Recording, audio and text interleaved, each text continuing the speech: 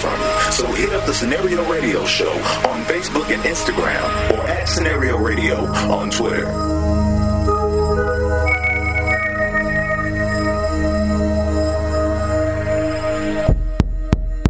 You officially at the grown-up table. It's where we meet up to speak up and be us. People pull a seat up and put your feet up and get the confirmation. They come with the combination of a competent congregation and common sense conversation on black lives, black love, black music and art. Politics that empower the people playing their part. Stimulating your mental, motivating your heart. Showing you where we going by owning just who we are. We are. Everything you want to know, political to personal, right here on your radio.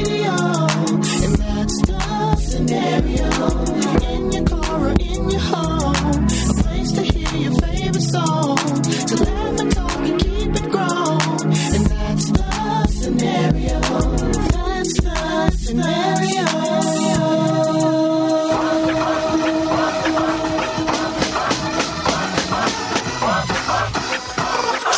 Ladies and gentlemen, broadcasting from the WRFN studios, it's the Scenario Radio Show, giving you the best the culture has to offer, and real talk with a playlist. And that's the triple truth, Brew.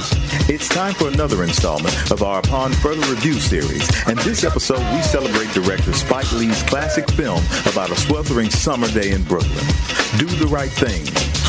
We've got all of Team Scenario in the building, Len Webb and Vince Williams from the Micheaux Mission, and Ingrid Brown from the International Black Film Festival. So let's pull up a seat to the grown-ups table and get ready to talk Do the Right Thing right here on the Scenario Radio Show.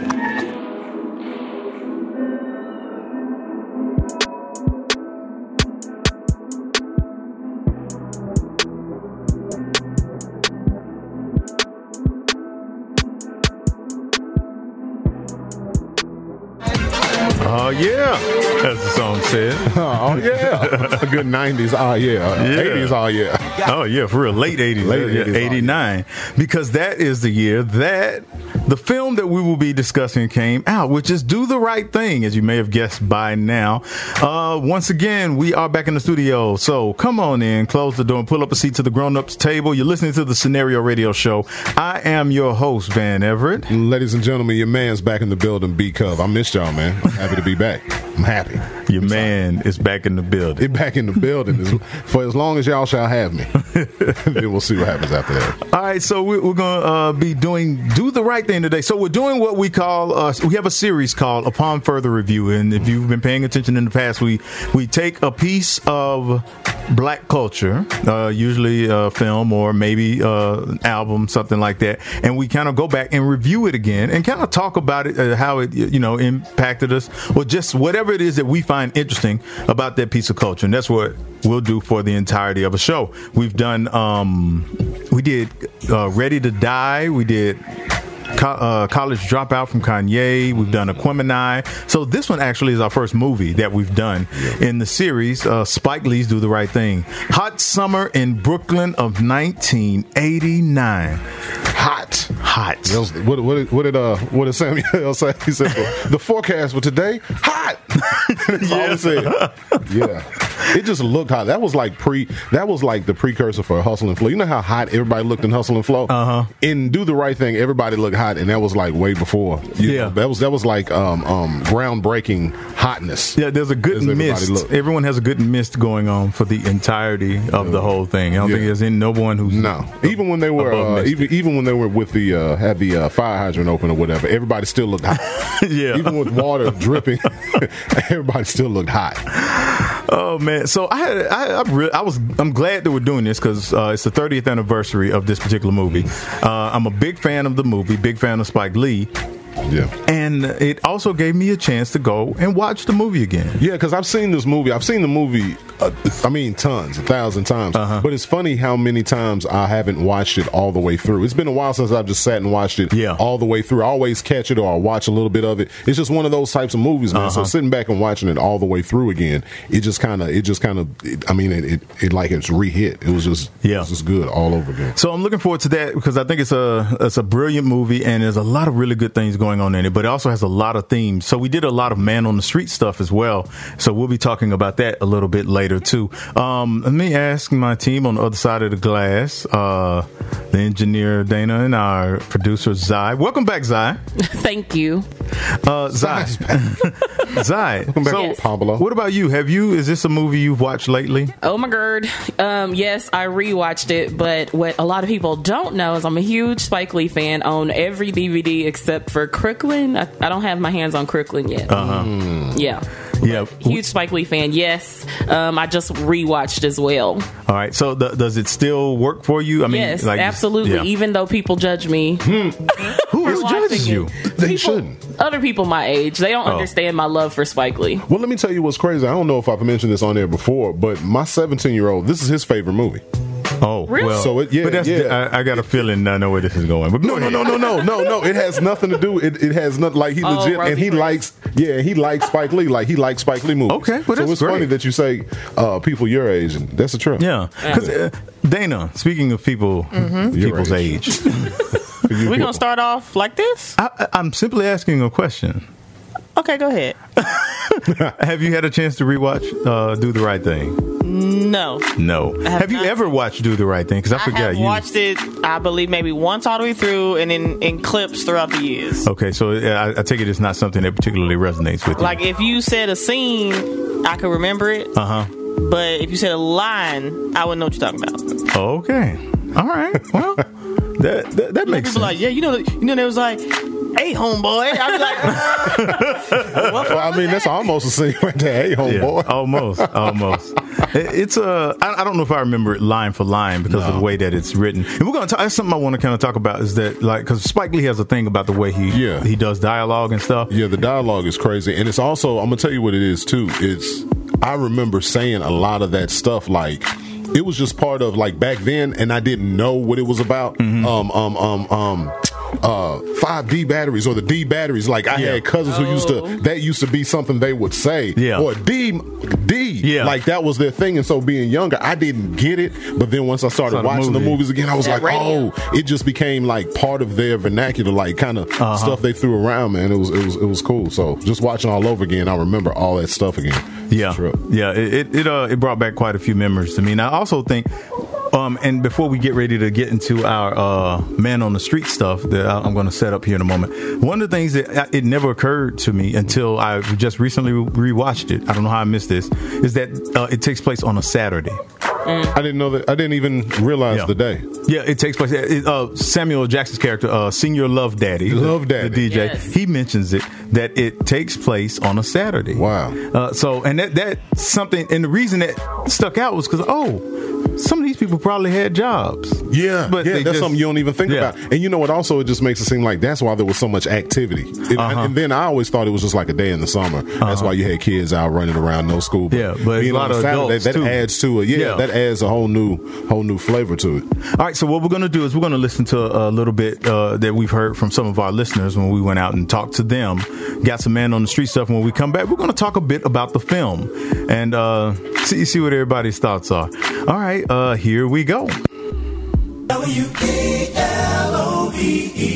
108 FM. I was 16 years old when I first saw that movie, and I was like, what a cool movie. I loved everything about it. I was deep into hip-hop and break dancing, and the music and all of that was like, oh my goodness. I watched this as a child. Like, my first viewing, late 80s, I was like kindergarten, first grade, second grade. So me watching this was a bit different, like, as it's gone, as I've grown up over the years. So that first viewing to see, like, I don't get all of this, the context, and I don't get everything like that. So it's like a lot of the stuff was lost on me. Then to go back when I was like 13, 14 to watch it again, and like, whoa, I missed some things. Of course, it can be interpreted in lots of ways, but I think overall it was about brotherhood and loyalty. The theme that stands out now is obviously gentrification and the ideas associated with culture.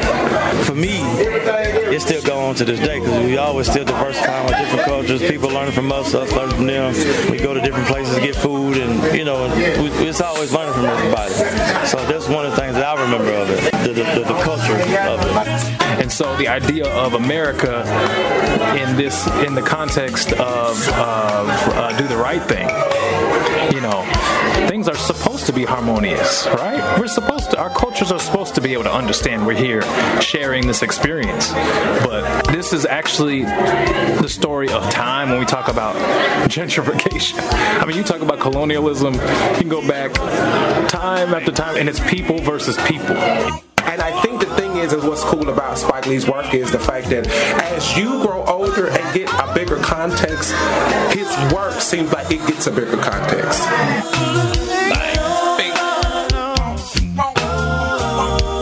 All right, that's some of our listeners kind of sharing their ideas about what the themes of Do the Right Thing were.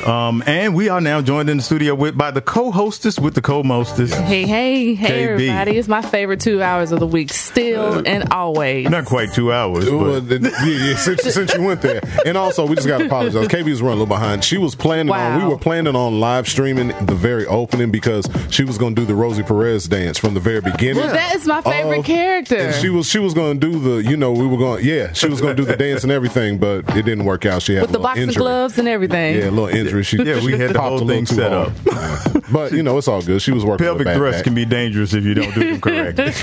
And that's what's so important about her being my favorite character. I think it's the first time we saw a woman actually dancing, doing the pelvic thrust, doing her solo dance by herself. And I think that was really iconic for her to then go on to do dancing for In Living Color and other dancing. She did a lot of choreography. She did a lot of choreography. And it was crazy. It was like, I didn't realize how powerful that was. Because, you just don't get it. You don't see a woman thrusting. Yeah, and you're just sitting there and it's like, okay, it's kind of boring when you're young. But then as you get older, which one of the Man on the Street people said, you realize the artistic value in that. For her, because she's doing that, listening to the music, but we're seeing the finished product. So it's no telling how it looked just being in whatever little studio they were. And it's like, okay, the music. Now go. Now you go. Yeah. And she put all that emotion, all that energy. You just see energy. That's the perfect word, and it just set the tone for the movie. Yep. Fun fact: this was her first movie, and by first movie, I don't just mean first act. I mean this is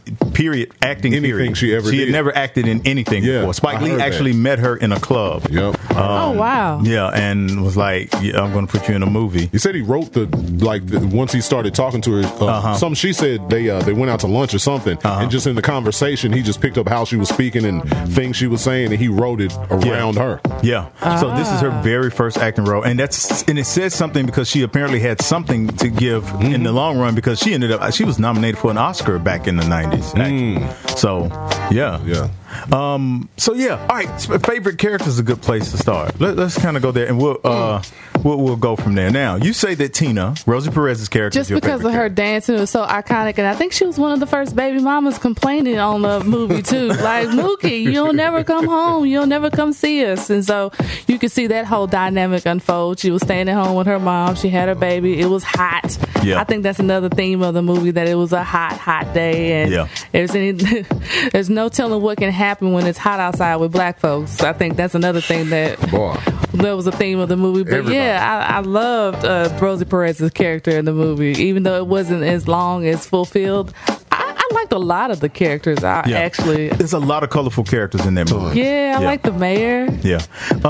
So what about you? What's one of your favorite characters? Man, you know what? I can't. It's like each of them have a different thing. Let me tell you who was kind of underrated, who I kind of like. I like the Sal and his sons. Those scenes, the scenes with Sal and the sons, I mean, they were kind of, don't get me wrong, they weren't overlooked, but I think they were just because you pick up on, the people that look like you pick up on the black folks. But it was crazy. And no matter how bigoted, they were, that very end scene when the mayor is putting them get on out the way, I still felt sorry for Sal. I felt bad and just the emotion. So I don't know if it's one character, but those three together, for some reason they I just thought they were cool. I thought they were good. I guess it's kind of outside of the box, but Well, and Smiley cut up. Interestingly enough, Pino, played by John Turturro, Sal's oldest son. That's the character I find most interesting. Right. He was mean. He was a bully. He was mean, and he was a bully. deeply like frustrated with the idea of having to work around all of these black people. And you know what it was? Also, the scene I think that shows that is the scene where he's in there with his little brother, and he's not fighting his brother. It's just more like a frustrated, like a tussle. Like, you know, you just want, like you can Listen see to me. all Why that. you so much? Why you friends with Mookie, man? Why you so cool with him? It was crazy. It was crazy. Yeah, he is good. So there's all that. There's tension in every scene, but it's something about the idea of this guy and him being there and him being so immersed. He's a fixture in this culture that he does love, but not in a healthy way. Yep. Because he loves black culture. Like when the whole conversation between him Jackie and Robinson. Yeah, he loves all of the They're different. They're not culture. the same. They don't count. And so he's so for me, he's so American. Yeah, he's so American that watching him is like, if only more white people could watch him. And the only thing is, I wish that they never would have let him use racial slurs, so that way white people would connect with him. Because as soon as you use the racial slur, white people say, "Well, no, that's not me. That's not me. I don't do that. I don't do that. Yeah. I don't. Yeah, that's a good point. That's a good point. Zai, what about you? My favorite character would have to be Senor Love Daddy.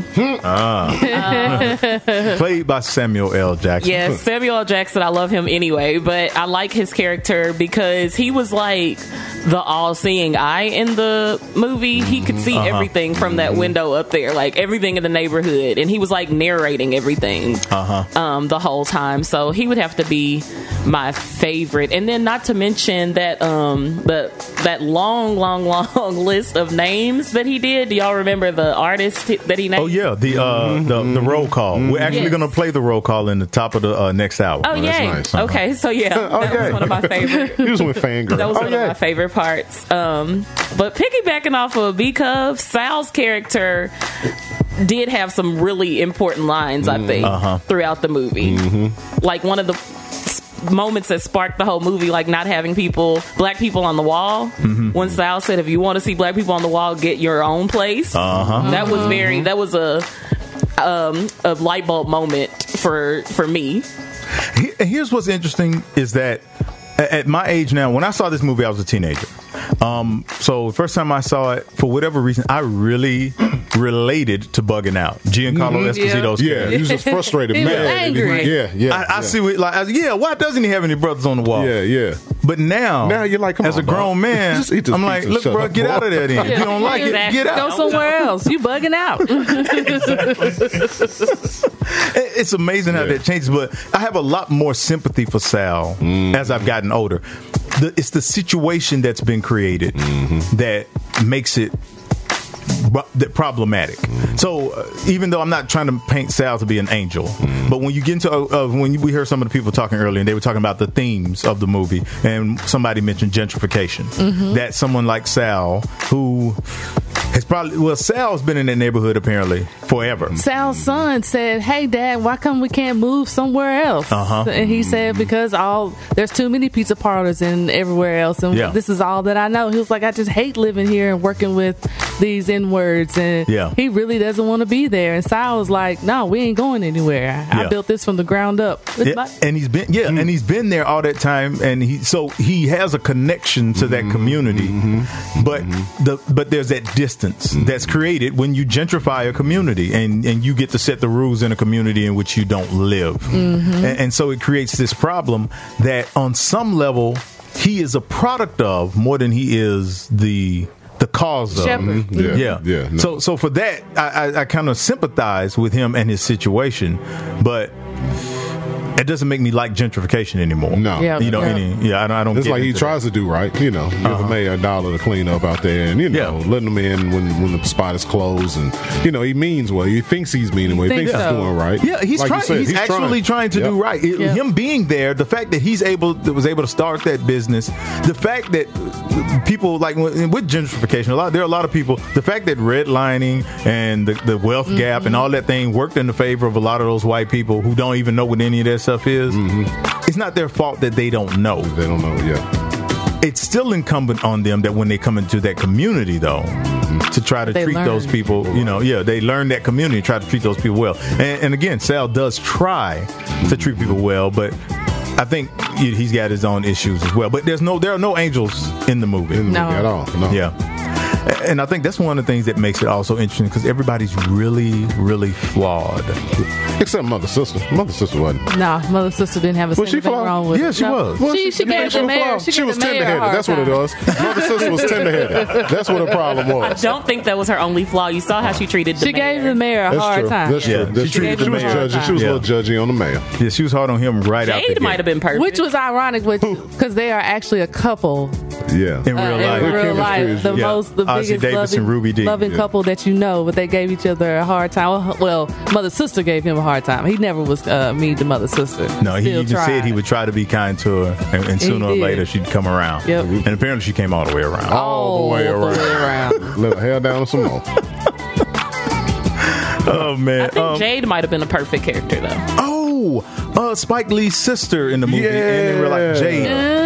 She was. You know what? I think she was the least everything flawed that's character. right in the world. And I really hate to describe the young lady like this. Like I don't even know her name, but I know who you know what I'm talking about, the little light skinned girl. I don't know what her name was. What was her name? The one I don't yelling know. the whole movie? Yeah. I feel terrible. Yeah, we gotta find. What was her name in the movie? movie? Little light skinned girl. Ella? Her name was Ella. Yeah, that whole crew. I didn't know none of their names. Martin Lawrence. But she was like, "Stop fighting! Stop fighting!" Her Ella. Yeah, so Martin Lawrence, that young lady you just named, the light-skinned, Asian-looking young lady. There are two other brothers, and they're all kind of like a crew that you see always together throughout the movie. Yep. And they don't. I assume they have names, but I don't know what their names are. Yeah. I only know Ahmad, the one she was calling at the beginning. Oh, his name was Ahmad. Yeah. I forgot about that. All right, so as you see, we were kind of been recounting how all these characters are coming into play and what their significance was. And again, the movie's littered with a lot of really good characters. Man, tons of them. Yeah. I guess I'll ask Dana, even though she may not remember since she's never really watched the movie. Dana, I'm not going to judge you for this. I understand. You're young. There's other things we can judge you for. Okay, what was the question? What Because I know he's going to call me. You know I ain't seen that movie in a minute. I was going to ask, did you have a character that particularly stood out to you that you liked? Character? No. I don't have a favorite character. Okay. But the scene that I remember fresh off the top is when the white dude stepped on his shoes.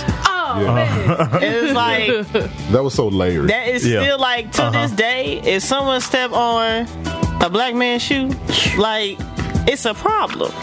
Yeah, that was like at the beginnings of shoe culture. Yeah. And that's what I was about to say. It shows Spike Lee's connection to hip hop and streetwear. Because he wears shoes like that all the time. Like, he loved Jordan. Well, he is the one that directed all of Michael Jordan's first commercials. I was going to say, not even. And it's just, he's responsible for making Michael Jordan an icon. That. Yeah. Because they didn't know what to do with Michael Jordan. Nike didn't know what to do with him as far as like putting him in a commercial. But they knew that everybody was like, this dude can play. And they have to figure out something to sell these shoes. So they get Spike Lee. Spike Lee creates his character. Well, he uses the Mars Blackman character from She's Gotta Have It. And then builds this whole thing around Michael Jordan, and the shoes. Shoe culture is born. Yep, that's crazy. Yeah, that's crazy. Where you from? Brooklyn. Oh man. yeah. It was interesting, like you said, it's layered because they had the white dude who stepped on the shoes have a Larry Bird jersey on. So they wanted to make sure that extra little oomph was on there. Yeah, they let you know. But yeah, there are a lot of other things that go on in the movie, and when we're going to talk about the themes a little bit later. And I'll tell you one of the things we're going to be looking at in the next hour that's really interesting. When I started talking to people about this movie, what I found was most people didn't really talk about the movie once I would ask them a question. They may talk for a minute about the movie, but they really got into issues. It made them start thinking about different issues. And so what happened was I realized how relevant the movie is now. Very. Yep. I mean, it is. And so that's going to come up in the second hour. We're really going to dig into that discussion and talk about what it means that this movie is so relevant now, and will it still be relevant later? There's some interesting stuff there. But that's for a little later. When we come back, we're going to get the brothers from Micheaux Mission to join us in the conversation. So you all stay tuned. We got a whole lot more with our Do the Right Thing episode of the Scenario Radio Show. Peace.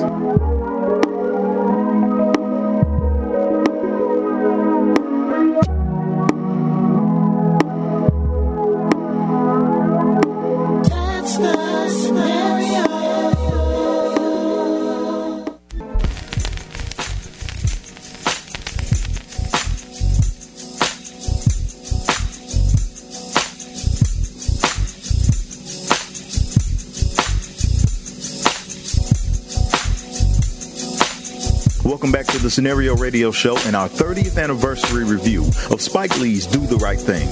The Brooklyn neighborhood depicted in Spike Lee's classic film is full of colorful and interesting characters. So we decided to ask you, the listeners, who are some of your favorites? Well, mine was Radio Raheem.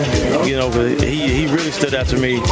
Radio Raheem. I don't know why. I think, and not for any like specific like reason. Like I just love that. I did love he had a big ass boombox and the 4 finger rings were lit. I just love Spike Lee, so I gotta say Mookie because I just love him.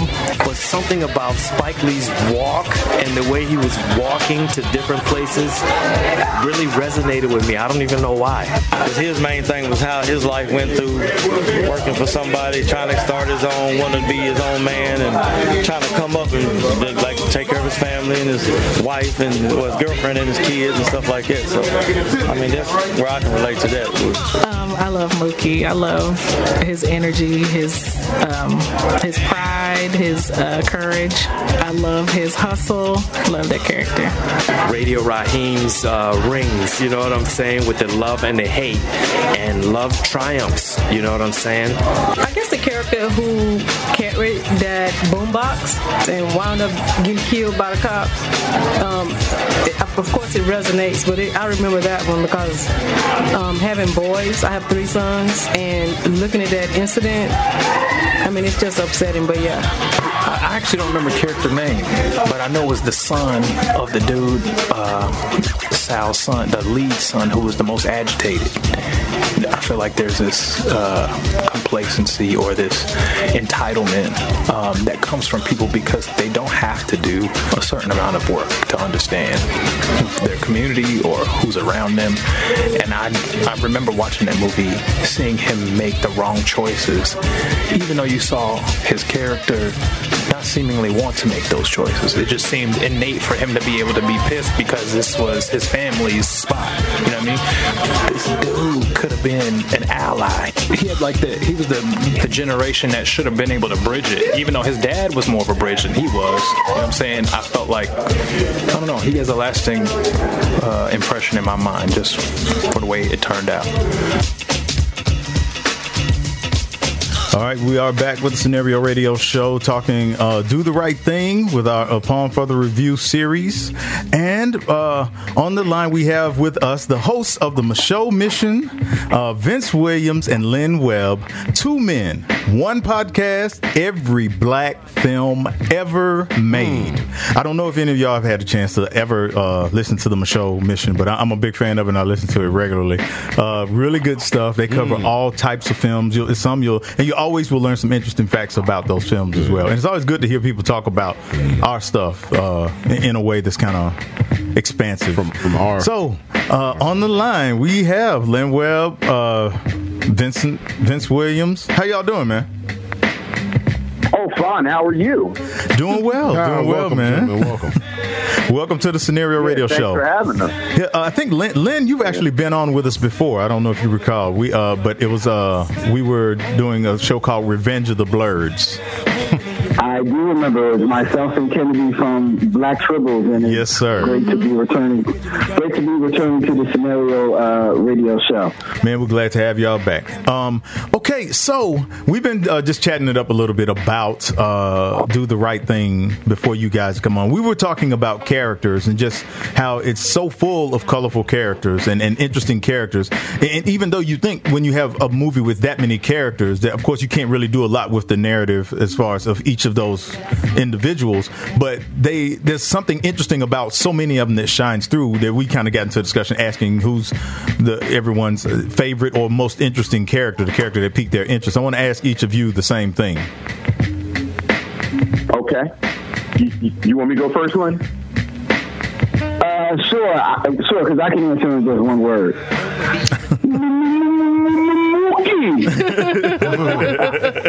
So was it Smiley or Mookie? You know what? Since you said Mookie, I'll go the exact opposite. I'm a big fan of Sal's character. Yeah. So let me ask. Fan of Sal's character. What is it about Sal that that makes you such a fan of him? I think the great thing about Sal is indicative of one of the great things about the movie, where throughout the film, Spike Lee is obviously discussing race and discussing racism, and throughout the film, we're led to believe that Pino is the one. That he's the most racist. He's the loudest. He's the one that you know. Mookie repeats, you know, whenever I talk to you, and I don't know, like it's N-word this or N-word that. And if someone tells you the plot of the film, you think that Pino is going to be the one. And you're led to believe that Sal is this wonderful father and he's part of the community. And then at the very end, Sal is the catalyst. Yeah. So that you really do get this full picture of how race works, how racism works, how all of it works. And oftentimes it has this really friendly, warm face. Yeah. America is the friendly, warm face of racism. So, yeah. But go ahead. Exactly. Ooh, there's a bumper sticker. I'm a Sal guy. Yeah, I was telling them. Go ahead. I was just going to say, I rep for Smiley for two reasons. One, it was funny. Y'all almost stole my thunder, but y'all were off air because we were listening while we were waiting to come on. Because I rep for Smiley for much the same reason that it's few and far between do you get depictions of mentally disabled people in a featured film that actually are still represented to the height of their intelligence. You know, I mean, it's through his disability that you have to see it, but this is a man that is still enlightened and trying to spread that enlightenment throughout the neighborhood. And to a degree, everyone there is still respectful of him. He's never clowned for his or strongly belittled in the film. And then the other reason why I rep for that is just because of the actor, Roger Gouverneur Smith, who is this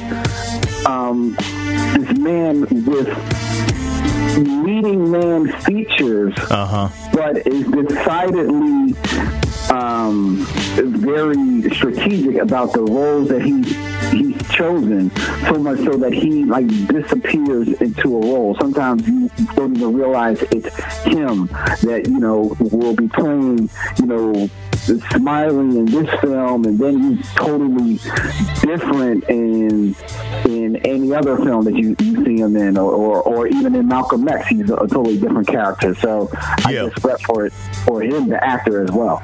Yeah, I think the sign of an actor of that caliber, a good, I guess people call them character actors. I guess it's like all actors are supposed to be playing characters. So, all great character actors. It's something about them to make you say at some point, oh, that was him. You look, you're like, oh, he was in that, and you like, he's in way more films than you even realize most of the time.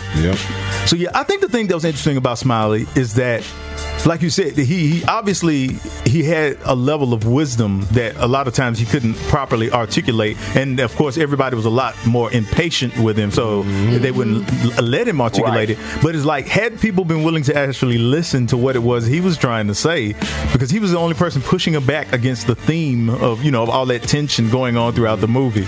If people had been willing to listen to him, they might have seen things different. Well, you know, New Yorkers are impatient, so that's the worst thing to be, is a person living in New York with a stutter. It'd be like, hey, oh, forget about it. Shut up. Get out of here. Look at this guy with a stutter.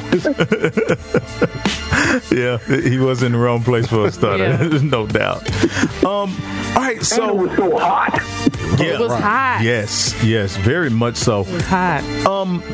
So, all right, the first time that either of you saw the movie, because I was telling them I'm of the age that I was a teenager the first time I saw it. So I'm watching it then, and bugging out is, to me, bugging out is completely justified in all of his actions. Right. But of course, I see it. As the older I get, the less patience I have for him, or for that matter, Mookie, who I was like, you need to be kind of taking care of the kid, bro. Do something with this. But so for you, how has your perception of the film evolved, either one of you, since when you first saw it? I think my perception really goes back and forth. Like I think the real sign of it being a masterpiece is that when you say who did the right thing, there's no easy answer. Yeah. So that I really do go. I mean, obviously you didn't want Radio Raheem to die. Yeah. But then you think, what kind of decisions could have been made differently leading up to that maybe wouldn't have ended up with his death? And there are really no easy answers. So I think my initial reaction, like you said, I was very young the first time I saw it, and the first thing I thought was immediately they just should have put some black faces up on the wall, and the problem would have been solved. Yeah. But I think just getting older, and like you mentioned, there's so much in there that undermines bugging out as a legitimate voice of resistance just in the film itself, that you realize that if they had said, okay, we're going to put some black faces on the wall, there's a good chance there would have been something else with bugging out. Yeah. Like, you're going to have to start serving black-eyed peas in here. Just Yeah. He didn't get the name bugging out for nothing. Exactly. So I think just the older I get, the more I appreciate how complicated these type of problems are. Yeah. And I think that's a testament to the film, that the older you get, you can see the film in different ways. Definitely. Yeah, that's true. The thing that I come away with it, because when I saw it, I wasn't a teenager. I was a young adult. I'm not gonna. When I saw it, the conversations that I was getting into with people at the places where I worked at the time was totally different. Because there were people. I worked at an insurance company. Which, as you can imagine, back in 1989, it was predominantly, a white space in which I was working. Yeah. But, to their credit, they were going to see the movie, but they were receiving the movie in a totally different way. Anyone can see the heartbreak of Radio Raheem's death and the mark that leaves on you. But what Vince said, everybody has a different view on who did the right thing at the end of the film. Yeah. And those conversations were very enlightening to me, because at that point, I was probably, honestly, just waking up to what was going on around me. I think I was not blissfully unaware, but I don't think I really caught the nuance of what was happening in the culture around me. It was just starting to really percolate in my head. And this movie was a big eye opener for me, and the conversations that came from it really helped shape the way that I, not only communicated with the world around me, but the way that I wanted to be a part of the world around me. I'm not this movie woke me. It got me woke. Yeah, and that's why it's still one of my favorite movies of all time. You know what else was? It's once I started watching it, because when it first came out, I was young. But once I got a little older, it tripped me out to realize that just growing up and being in the South, you just assume that type of thinking, that type of racism. I just know it's just so ingrained here. It's part of here. Yeah. Then to see it up, up in New York, it kind of opened my eyes up to be like, you know what? Everybody's messed up. Everybody doesn't like everybody everywhere. It just seems it's just a different way about it. I've always noticed to me the difference between Southern racism and Northern racism, being somebody who grew up in the rural South myself, is that Southern racism is implied. It's there already. It's like it's in the stitching. Yeah, so that's what it is. You don't even have to ask. So whereas up north is like, just in case you thought I wasn't racist, let me tell you. Let me drop this N-word a few times. Let me tell you what it is I think of you, because I don't want anything to be mistaken here. Very good point. So everybody can be. So no matter how polite a person sounds in the South, they know they can be polite because they're like, we both know what'll happen when the sun goes down if you don't watch it. Yeah. So I think that's always been the biggest thing. But but I will say this, and this is something that stuck out to me when I was watching the movie just this past week. That level of tension that's there, like in the summer, we're all accustomed to the idea that growing up, if you're in certain places, that it gets hot, there's tension in the air.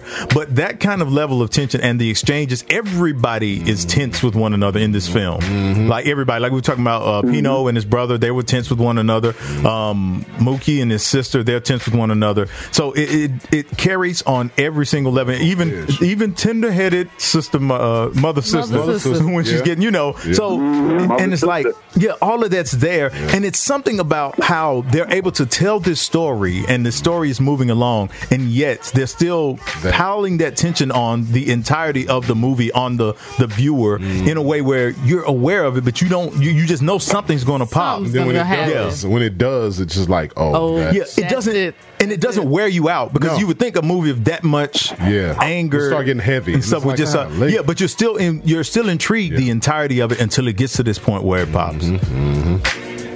So I always thought that was just something. That's the beauty of the film, because as much happens in that film, it is very much a moment in time. It really is just this movie easily could be called Once Upon a Time in New York, because it really is just one day in New York, and that's how that stuff happens. How many days have you wake up, and the sun is shining, you wake up, you're ready to go, you've got your day planned, and then just slowly and surely, as the minutes go by, the day just takes on a totally different vibe, totally different shape. And by the time you get to bed, you're just happy you survived. You're like, oh, thank God for my pillow.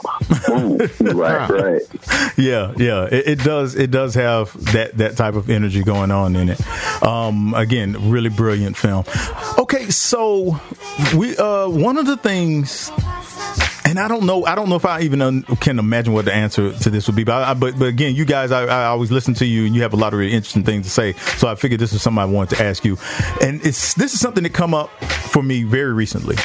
When I was watching She's Gotta Have It, the series, was the first time that I realized that Spike Lee, a lot of times when he's writing characters, he's not really writing people as much as he's writing an idea wrapped in human flesh, so to speak, a theme that's kind of speaking out or whatnot.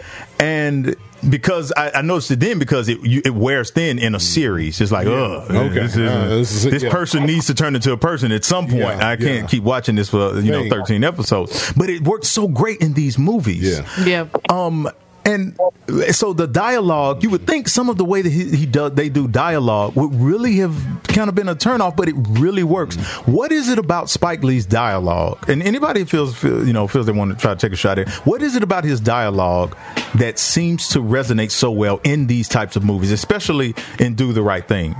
where you've got these characters who are just pretty much just spouting off. Mookie walks by a character, whether it be Radio Raheem, the mayor, whoever it is, and they just start spouting off these things, and you never at a moment feel like rolling your eyes at it. It works. Yeah. Like you just assume that's the way they talk to each other. Yeah. Like it doesn't feel like it's forced. It's, You got my back, your back is got. Like it doesn't sound cheesy. It's like, oh, that's pretty cool. I want to start talking like also the characters are expressing what we feel, especially the three guys on the corner, Coconut and Sweet Willie and whatever. That was so wholesome. Like Sweet Willie. Mr. Sweet Willie.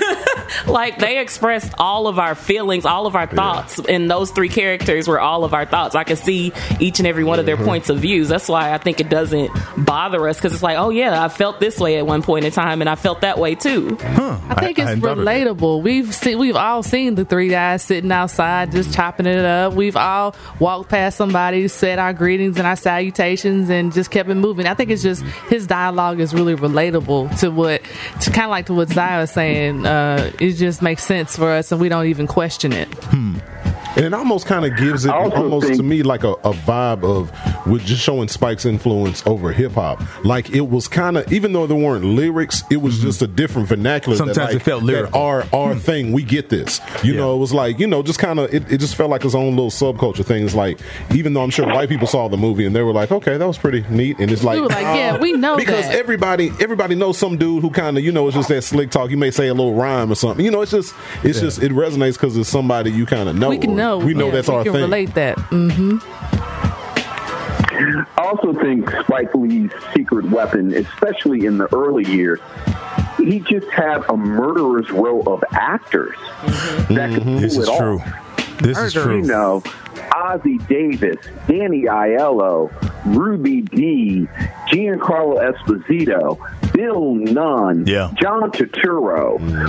We were talking about Roger Gouverneur Smith, like just actor after actor after actor, and it really is a testament to the writing, but quite honestly, I think it's a testament to the caliber of actor who is able to deliver these lines in a believable, natural way, so that as you said, we talk about a lot of times Spike Lee's dialogue doesn't sound like something an actual person would say, but these actors are so good at their craft that it comes off as natural, and you just follow the careers of obviously Ozzie Davis and Danny Aiello and Ruby Dee were already well established, but you think about the fact that you have a film with Giancarlo Esposito, with John Turturro, in the same film. And you look at how their careers have developed over the past 2 decades, and you see how, again, I think one of the things that Spike Lee should get, or Spike Lee's team rather, you think about how much Robbie Reed is involved early on, is just the casting. Just that level of casting. You're absolutely right. I forgot. I don't know why that didn't cross my mind, but this is perfectly casted. And you got people like Giancarlo Esposito, who I think at that time was still, on the come up, and a lot of people didn't realize what he was bringing to the table. But when you look back, just over the short span between School Days, Do the Right Thing, and Mo Better Blues, that this guy's playing these, he's a Spike Lee player, for lack of a better term, at this point. And what he gives to each of those roles, and however large or small the role is, what he gives to each of those roles, you always buy it without a doubt. He is those characters. He's the real deal, and I'd be remiss to not mention Gus Fring. Gus. He was so good. Yes, right. He's exactly like his growth, man. Dude is a bad boy. Yeah. And then what else was he in that was real good? Fresh. You see, was it Fresh? He was in. Was he in Fresh? Yeah, I think he was in Fresh. He was in Fresh. Oh yeah. And he was real good. He was, man. Dude is a bad boy. Yeah, he's one of the best. Him and the late great Bill Nunn, who also was a Spike Lee player, for lack of a better term, at that time.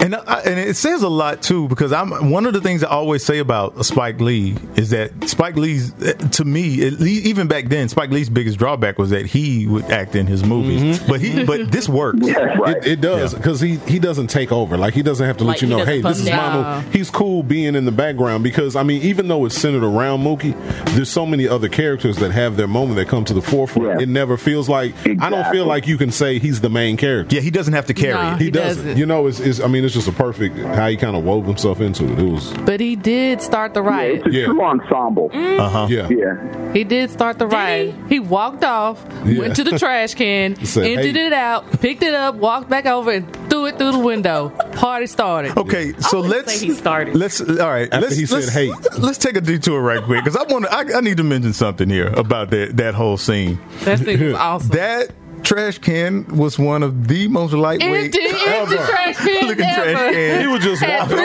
paper in it. And then it broke that window. I'm like, what was that window made of? It's like, this is partially Sal's fault for having such a cheap window. Right. Oh, that's so funny. It's such a flammable store. Oh, goodness. I mean, literally, Retalk can set it on fire. It's like, what kind of pizza parlor has turpentine-soaked rags in the back of it? I feel like the sprinkler system should have been better. Something. But yeah, that's the only thing. That is the only time I'm not able to suspend my disbelief in that entire movie, is when he throws that trash can, that lightweight trash can. And it didn't even go through it. Yeah. It's like, somebody they need better trash cans and better windows in that neighborhood. Yeah. And sprinklers. Well, to be fair, I wouldn't be surprised if, like, on some 50th Criterion collection of Do the Right Thing, that you find out that there are edited scenes. Oh yeah. Where Spike Lee himself kept going to pick up the trash can and was unable to lift it. He had to keep taking stuff out of the trash can so that he'd be able to lift it and actually throw it. So it was full. So it got to the point where they basically just went and got a trash can from Sesame Street and throw that into the sugar glass window. Sugar glass. Yeah. I forgot about that. Spike Lee isn't exactly the most buff brother. He's a slim dude. Yeah. I never thought about that. Well, he just walked Take through. one. It's too much stuff in this trash can. Yeah. Take two. I had to get a Fisher Price three. my first trash can. Just put the tissue paper in the trash can and let them lift it. Oh, poor Spike. Poor Spike. Smiley was still able to get his picture up in Saul's burnt. Finally had some brothers. Yeah, he Finally had brothers on the wall. He did put some even though it was burning. I thought that was significant. Smoke inhalation be damn. He probably had asthma too. Oh my goodness. With the stutter. So this is taking a bit of a turn. It's taking a bit of a turn. As it always does. As it always does. All right, so I kind of wanted to ask a bit about the themes. And here's what I want to do, because we're almost coming up on the end of the hour, and we're going to be taking a break here in a moment. So I'm going to ask everyone, we're going to make a quick round. I want you to tell me what the theme of Do the Right Thing is in one word. I'm going to start on the other side of the glass with my producer, Zai. Zai, Do the Right Thing is about... Frustration. Not bad, Zai. Dana, who's only seen it once, and she barely paid attention. Oh my God! Why you keep asking me? I don't know. My engineer, Dana, Do the Right Thing is about good pizza. Good pizza. That pizza did look good. It looked good. Yes. She said good pizza. Man, that's so funny. Oh my God. I think it's about gentrification. Okay, well, no, I think we're gonna go with good pizza for your answer, Dana. Because good pizza. That's so funny. Because I'm gonna go with tension. It's a lot of tension. Okay, all right. KB. Strange things happen when it's hot outside. That's not one word, KB. I'm gonna let you. I'm a habitual line stepper. Yeah, that's what I'm about to say. Len, Vince, I just want y'all to know my coach KB is a habitual line stepper. There's never a time. That's not one word, KB. The more specific the rule I give, the more she flaunts every single word of what I just asked. The thing is, they go on and on and on about how hot it is. It's going to be a scorcher. The newspapers talk about So it's then hot. you should have just said hot. Heat. Heat and N-words. It's okay, KB. The moment is past. Heat and N-words. Heat and N-words. Vince, what do you say? If you had to succinctly describe it in one word, what would you describe it? How would you describe it? Community. Not bad. See how you did that, KP? You follow directions. Yeah, Len, what about you? Colors. Colors. All right. I had to. I couldn't resist it. Stop. That's a different movie. Yeah, it is. All right, well that's okay. I guess it's still me, isn't there? Yeah. I forgot about that. America. America. Yeah. Okay. America. If you really think about it, that movie is super American. Yes. Yeah, it is. It's like it absolutely is. Yeah, because Sal is American. Like him and his sons are really American. Like no matter what you think about him as a person, it's like no, that's white folks for you. Yeah. But all right, well, before I go into any white folks rants, what we're going to do? Let's save it for the next hour. Let's save it for the next hour. You can't just front load it with your white folks talk. You gotta. All right. What we're going to do is we're going to take a quick break. We're going to play some music here. This from the Do the Right Thing soundtrack. Teddy Riley and Guy with My Fantasy. When we come back, we're going to talk a little bit more from with the guys from Micheaux Mission, and we got a lot more from you as well. So y'all stay tuned.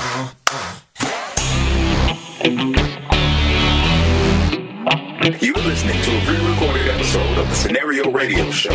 Although you can't call in, we still want to hear from you. So hit up the Scenario Radio Show on Facebook and Instagram, or at Scenario Radio on Twitter.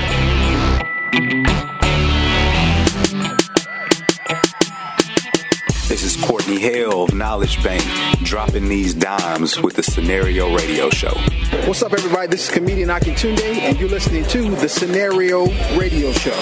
Hello, my name is Roslyn with Hot Air on 103.7 from 1 till 3 p.m.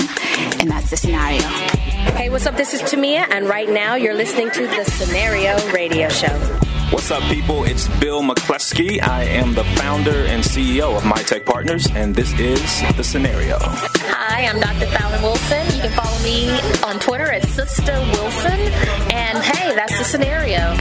Hi, guys. It's Yolanda Adams. This is The Scenario Radio Show. What's up, y'all? This is Uncle Charlie last name Wilson, and you're listening to The Scenario Show.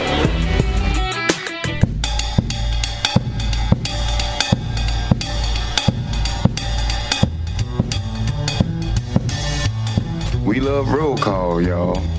Boogie Down Productions, Rob Bass, Dana Dane, Marley Marl, Olatunji, Chuck D, Ray Charles, EPMD, EU, Alberta Hunter, Run DMC, Stetsasonic, Sugar Bear, John Coltrane, Big Daddy Kane, Salt and Pepper, Luther Vandross, McCoy Tyner, Biz Marquis, New Edition, Otis Redding, Anita Baker, Thelonious Monk, Marcus Miller, Branford Marcellus, James Brown, Wayne Shorter, Tracy Chapman, Miles Davis, Force MDs, Oliver Nelson, Fred Wesley, Maceo, Janet Jackson, Louis Armstrong, Duke Ellington, Jimmy Jam, Terry Lewis, George Clinton, Count Basie, M. Toomey, Stevie Wonder, Bobby McFerrin, Dexter Gordon, Sam Cooke, Parliament Funkadelic, Al Jarreau, Teddy Pendergrass, Joe Williams, Wynton Marsalis, Phyllis Hyman, Sade, Sarah Vaughan, Roland Kirk, Keith Sweat, Cool Mo D, Prince, Ella Fitzgerald, Diana Reeves,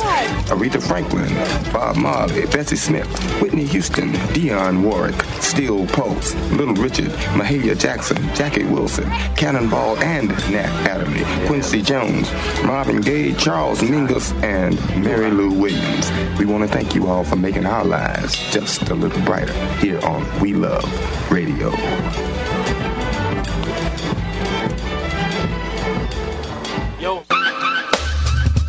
All right, right, you're still tuned in to the Scenario Radio Show, and we're in part 2 of the special celebrating the 30th anniversary of Spike Lee's Do the Right Thing. While talking to fans about the film, one of the things that came up was how relevant it was in America's current climate. This led me to ask if people thought the explosive themes of the movie would carry over for another 30 years, or would it seem dated and out of touch by then? You might be surprised by the responses, but then again, maybe not. Do I think those ideas will still be as controversial or have as much, sting or be as resonant, 30 years from now? I do. And I think they were, gentrifying the neighborhoods. I think we're still dealing with a lot of the things that are going on that was going on back then. We're still dealing with it now. I do believe that movie is relevant now, even more so maybe than it was back then. I think it's become somewhat full circle.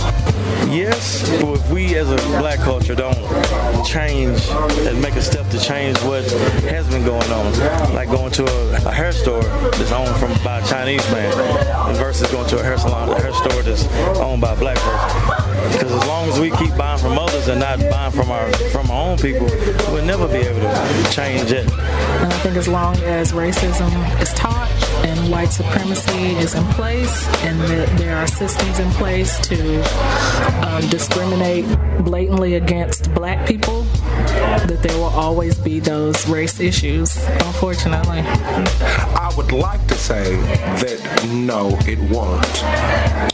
But I'm not holding my breath on that. It was just like 50 years ago we were getting shot with wild hoses and dogs sicked on us or whatever. So we're literally only 50 years past that. We've been still dealing with some of those issues since 1619. And here it is, 2019, 400 years later, and we're still dealing with those same issues. But I don't think 30 years will make a difference at all. And it's funny to be like a piece of art. It's already finite. Like he's already created, it's already done. And to still see that piece of done material still change in you because things are changing around you, but yet not changing for the better. That's the crazy thing. All right, welcome back to the second hour of the Scenario Radio Show. We are doing the 30th anniversary of Do the Right Thing with our Upon Further Review.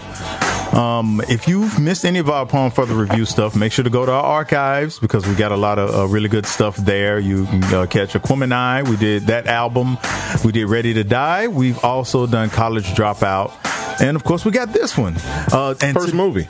Our first movie. And today, because we're doing movies, we got two men from one of my favorite podcasts, the Micheaux Mission. Len Webb, Vince Williams in the building with us. How y'all brothers doing?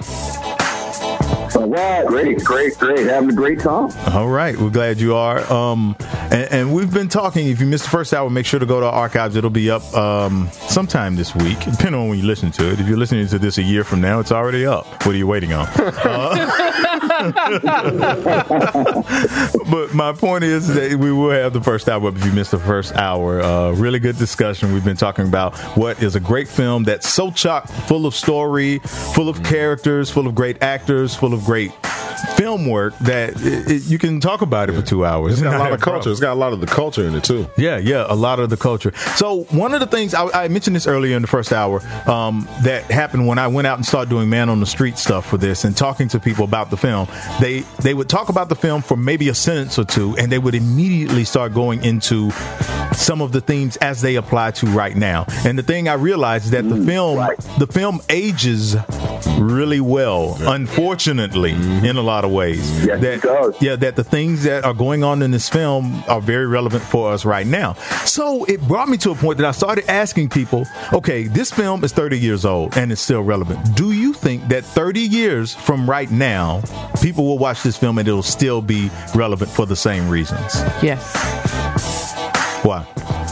I don't think race relations are going to change. I think there's still going to be cops that are going to be killing black men. I still think that the riots are going to be a response to helplessness. And rage. I still feel like that white people are going to have their secret conversations about not wanting to serve black people but having to. I just think it's relevant. It's going to stay relevant, and unless the tides change, unless the tides change, which I don't see them changing, I think the movie's going to stay relevant. I think the only way it's not going to be relevant is if by then all the white people have already gotten us all out of the places they want. You know what I'm saying? Like gentrification is complete. If it's like the mission accomplished, like once they send out the bat signal, like, okay, we did it. Like now, walls up. Yeah. Now what's the next thing to take on? Like what's next? So that's the only way I feel like it won't be relevant is if they win by then. Boy, that's pretty pessimistic. What about you guys? Len, Vince, what about you? I'm right with you. You know, talking about it being relevant, and this is a movie in a lot of ways about who controls a community, and what does it mean to say, like, what does it mean to say that this space belongs to me? And one prism that you really look through this film through that is amazingly relevant in 2019 is property ownership. Yeah. And, you know, at the center of this debate, Sal is saying, this is my place. So I make the rules for my place. And Bugging Out is saying, well, but we are your customers. Therefore, we should have some say. But by the end of the movie, whether you're talking about Sal, whether you're talking about the unnamed white man who bought the brownstone, whether you're talking about you're talking about mother's sister, you're talking about Mookie's sister, who I forget Joali's character's name, but these are people who own property. Yeah. And they are in conflict with and I don't think it's a coincidence, all of the black men in this film, none of them own any of this property. They're sitting on the corners. They're running through the streets. They're, bugging out. Radio Raheem is trying to control his space through his radio, but none of them own anything. And when we talk about regentrification and we talk about changing communities, certainly here in Philadelphia, we talk about this every day. It's really about these communities coming to terms with who has say in this space, regardless of how long you've been there. So I think it's going to be more and more relevant until, as you just said, until like just all the black people and all the poor people are pushed out somewhere else until people decide to go and buy that stuff up too. Oh boy, Zai, I see you have some thoughts. I saw you waving your hand. What's up? I'm a huge advocate of the Buy Back the Block movement. So I'm gonna be an optimist on this and say it will not always be relevant, because we are buying back our neighborhoods, and we are becoming more and more people are becoming entrepreneurs, and we're owning more businesses. So I'm gonna be an optimist on this and say it won't always be relevant. Okay. I think, I get you. I think that's a good outlook. There's a lot that's weighing against it, unfortunately. True. When you look at that, because some of those same people are still on the block, and unfortunately things, like he said, they don't own, not owning anything is the quickest way to not own something. Like poverty will tax you harder than anything else will. If you do not have something, it is a snowball effect in the way that it kind of keeps piling on you and keeps you from actually acquiring a lot of times. So getting around that's a tough one. I don't think who else? You know what else kind of tripped me out? And my bad. And Robin Harris, the cat, when all three of them were sitting out there, Sweet Willie. Yeah, Sweet Willie. Sweet Willie just accepted. Willie. When he had the one homeboy who was saying, we need to have this, and they've been over here for just so long, and then you have that one guy who everybody knows, it's that guy who just, you know what? This just is what it is. Like, it's just that complacency, and he's just accepting it. And even though he was subscribing to it, he's still gonna go spend his money. The little store owner was still mean to him, was still like talking crazy to him, but he still accepts it like it just is what it is. Like I thought that was a crazy spot to come to, because we know it. It's the truth. Yeah. I do think though that just again another bit of optimism is that more and more, at least in my experience, because my daughter is 26 years old, and she's in the Air Force, and it was really important for her to use the opportunity that she went to the Air Force for and be able to come out on the other side with something significant. So since she's been in the Air Force, she bought a house, right? She owns it. That's her house. And it was the first house in her development. She lives out in New Mexico. Okay. So it was her first house in her development. That was very important for her. It was very important for her that while she's in the Air Force, to go to school so she can get her business management degree to start the business that she wants to start on the other side. And more, as when I'm fortunate enough to be around her and her friends, or just people in my space that are in their mid-20s to early 30s, I find that is more and more their mindset, trying to take over some piece of ownership. A lot of them seem to be wanting to get into that real estate space about, because they know it's about owning property, owning, like you say, and buying back your block, buying back these spaces. And I think that is a positive sign of people's mindset. I also think that as relevant as this movie will still be 20 years down the line, it will. Because to everyone's point, these conversations will still be had. You will still have these, white people going off and whispering and stuff like that. And you will still have black people, more and more of them, that are very complacent about what's going on. But I think that, and maybe I'm optimistically naive, I think the power of social media has been that your complacency will only spread but so far, because there are people that are feeling positive and feeling progressive, and they can find, places and people to put more wind underneath their sails.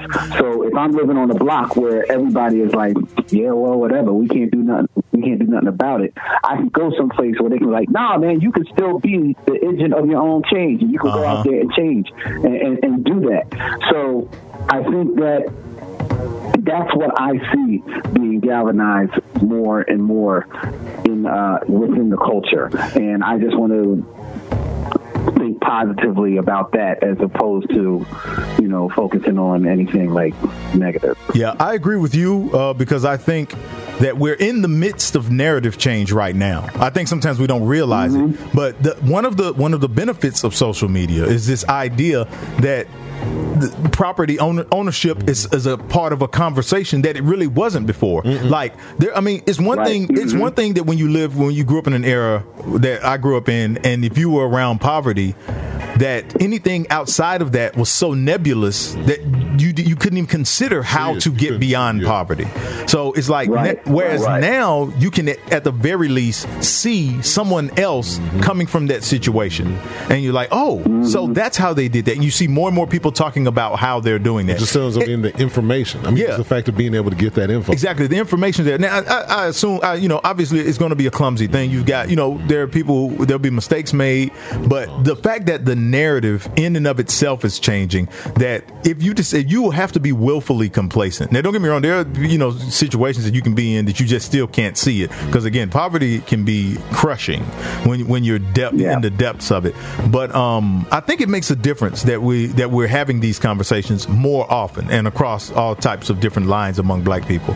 So I think it's going to be a long road. Maybe not 30 years, but maybe 50 years. We'll see this film be a little less relevant. Of course, by then, a lot of the clothes will have come back in style for at least the third time. A lot of them are back now. The third time. You're right. All right. So I want to, before we get ready to let you guys go, wanted to ask you about the Micheaux Mission. You guys are on the road to 200 on your weekly podcast. So 200 already. I know. Yeah, I know. It's insane. So, I guess there's no chance of you telling us what the 200th film that you're gonna be rating is, right? No, I'll tell you this: it's going to be a black film. Surprise! I would like to nominate Low Down Dirty Shame as one, if you have not done it already. Great piece of black cinema, or blenema, as I like to call it. Right. Not enough conversation of Jada Pinkett's body of work. Man, right. Man, Peaches is such a layered. She had a run for a minute where she was acting in everything. She sure was. In everything. Yes, okay, so you guys. He was. So you've gotten to 200, and as you know, doing this type of stuff can be hard when you're doing it. Doing it every week, and it's of your own power for the most part. Yeah. What have you done systemically or otherwise to make it possible that you say, okay, we can get this done, we can get to this point? You want to go first, Len? No, because I have no idea. I think, to me, Vince probably has a more erudite answer. To me, Vince comes over and we turn on the mics and we got to do something. Because you guys, unlike a lot of shows that you hear, a lot of podcasts, because people get on podcasts and on radio shows or whatever, and they kind of just ramble a lot. And it's like, you have to have watched the movie. You have to have some thoughts to share. You've got to populate this with something. And you not only just do that, because I have had the opportunity to listen to other movie-related shows, and it's like, they really just, all they did was talk about what happened scene for scene. It's like, I didn't really need to hear this. So you guys talk about it, in a way that's interesting. So I'm curious, how do you figure out how to keep doing that when I know sometimes you gotta be like, I don't know about this week. I'm a little burnt out. Quite honestly, I think it actually gets easier the further along we go. I think, first of all, I think it helps that Len is amazingly thoughtful about this material, and I like to think that I'm thoughtful as well. So you have two people who take it seriously. Yeah. And I think what I have enjoyed as time goes on is that because we now have this shared body of work that we've watched, that informs our conversation. Right. So that as the episodes go on, what I really start to see is that it's really the same conversation. We're just bringing in something new this week, and I think that's the secret. Like, I think the secret is that we both take it seriously, we both enjoy it, and just logistically, like I've always said this, I think Len is the master of keeping the trains running and keeping the polish on it and everything. So I think that's just it. Just kind of hard work. We love what we do, and Len keeps me straight. Right. Trust me. That's because I've got a very healthy overworked bleep button. But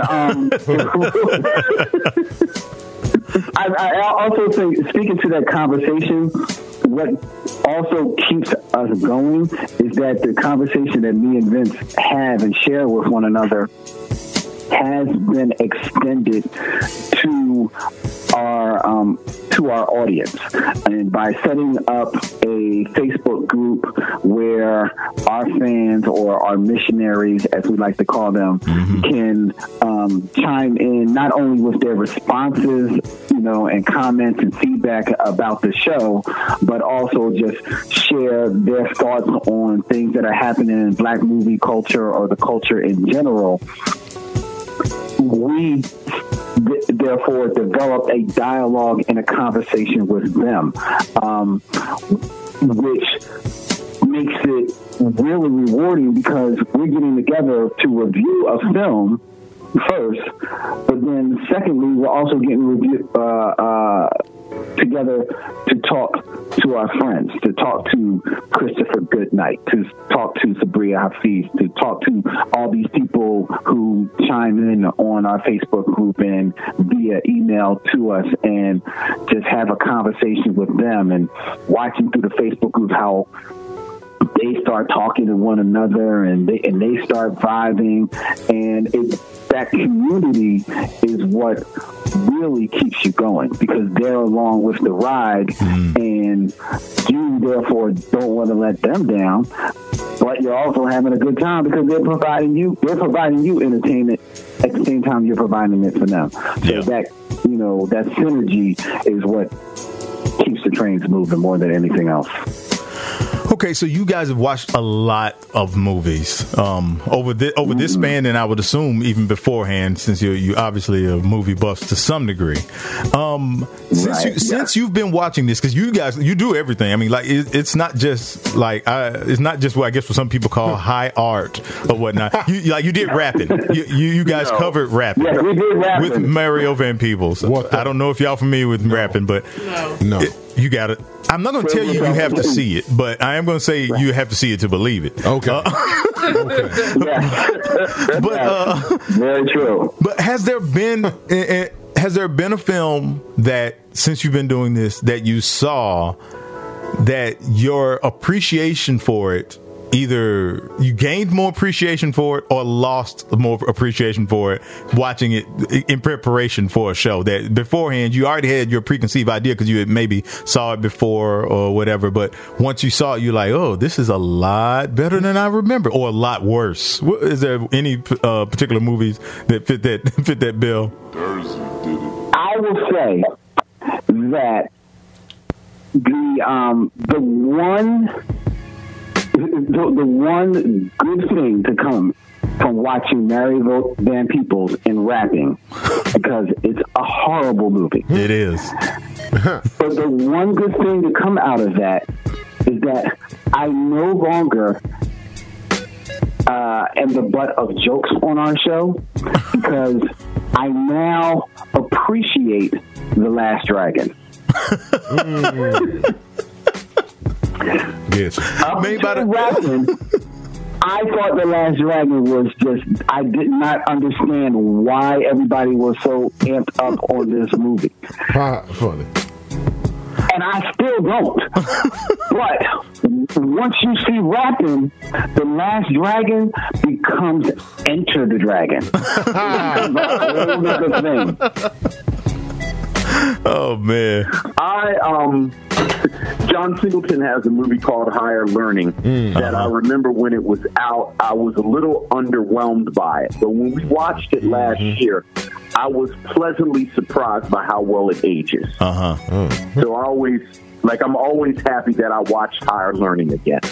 Okay. That's a good one. Yeah, that's a good one. I'm going to have to go back and watch that. I haven't seen that movie in quite a while.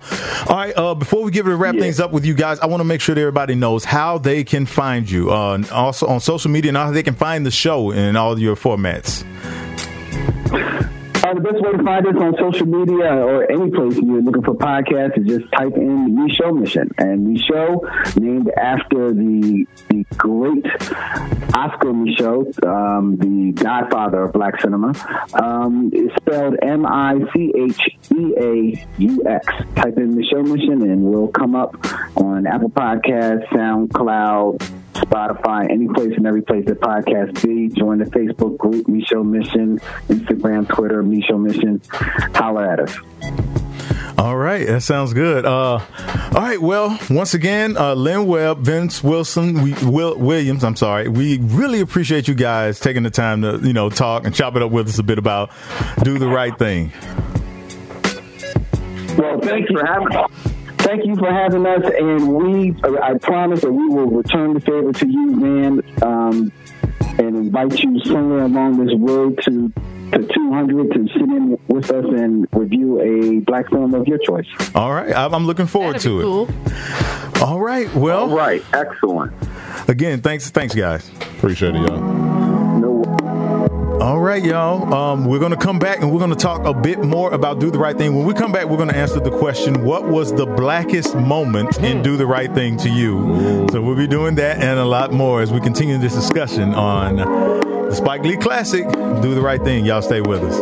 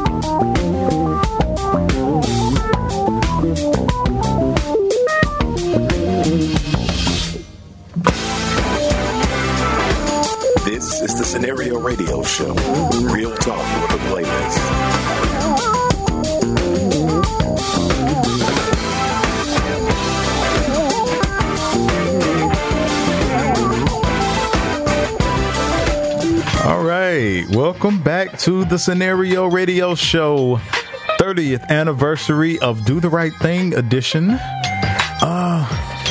That we just had on Len Webb Vince Williams from the Micheaux Mission.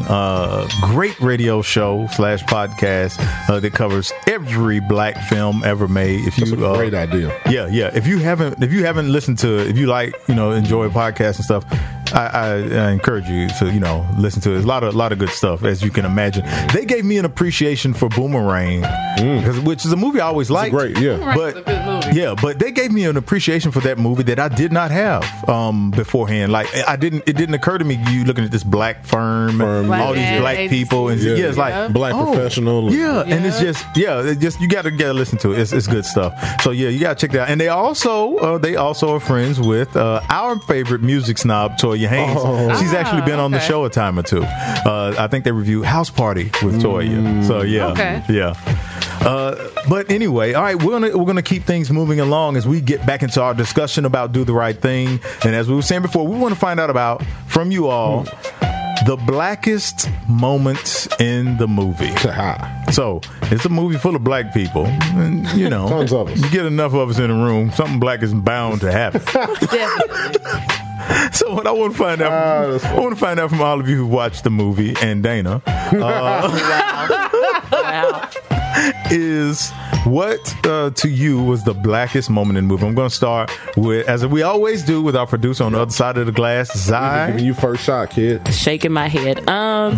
So the blackest scene in the movie to me was, I think it's Rosie Perez's name, Tina. Yeah. When she's handing Hector off to her mom, and the mom's like, "I'm not watching your kid anymore, I told you." And she's like, "I always do stuff for you and you can't watch him." And that was like so black to me. It's like, we get older, we complain about the stuff we do for our parents like they didn't raise us. Yeah. And we mad because they won't watch our kids. That she was living in her house. Yeah, right. In her house and slammed her with door. A man in the room with the door closed. Okay, I won't go into that, but that was real black. Yeah, it was. Dana, our engineer, you got any thoughts? Delicious pizza, man. Right. The blackest part was when the man had said what he had said, and the lady was looking at him, and then the white people was mad. I'm so done with her. And that's the scenario. Hilarious. You're fired. You're fired. Oh, it's so funny. Somehow that answer is absolutely incorrect, yet 100% correct. Because that sums up all the black things. Two black people saying stuff. Two white people who were mad. How blacker can it get? I'm so done. All right, Dana. You skated by. Yeah. You got to see mine. C's get degrees. Terrible. Because what about you, man? Blackest moment in Do the My Right Thing. blackest moment is when Mookie's sister they were sitting out on the step and she was doing Mother Sister's hair.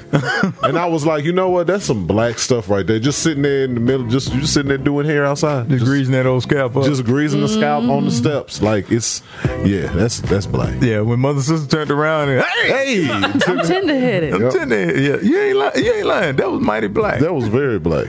All right, KB, what about you? Yeah, Dana alluded to it earlier, but getting your shoes stepped on by the white man. Right. I'm sorry, that's an N-word moment. That was brought up on Boondocks. Yeah. Even now, currently, you cannot step on a brother's shoes without it being an issue. Yeah. It is an issue. And he stopped, thought about it, let it register, and walked almost half a block to him to say, you know you stepped on my shoe? Yeah. So I think that's a huge black moment and something that's relevant. It is. That is a super black moment. Unfortunately, sometimes it doesn't go well. No. But fortunately, that time it didn't go completely off the rails. I was thinking about it, and I really was battling between a couple of different moments. Oh, yeah. I'm thinking, for me, the blackest moment, and this may be because of where I grew up, and I was Sweet Willie. Yeah. We keep calling him Sweet Willie. Yeah. We know his name. Yeah, if y'all have ever... I remember that part.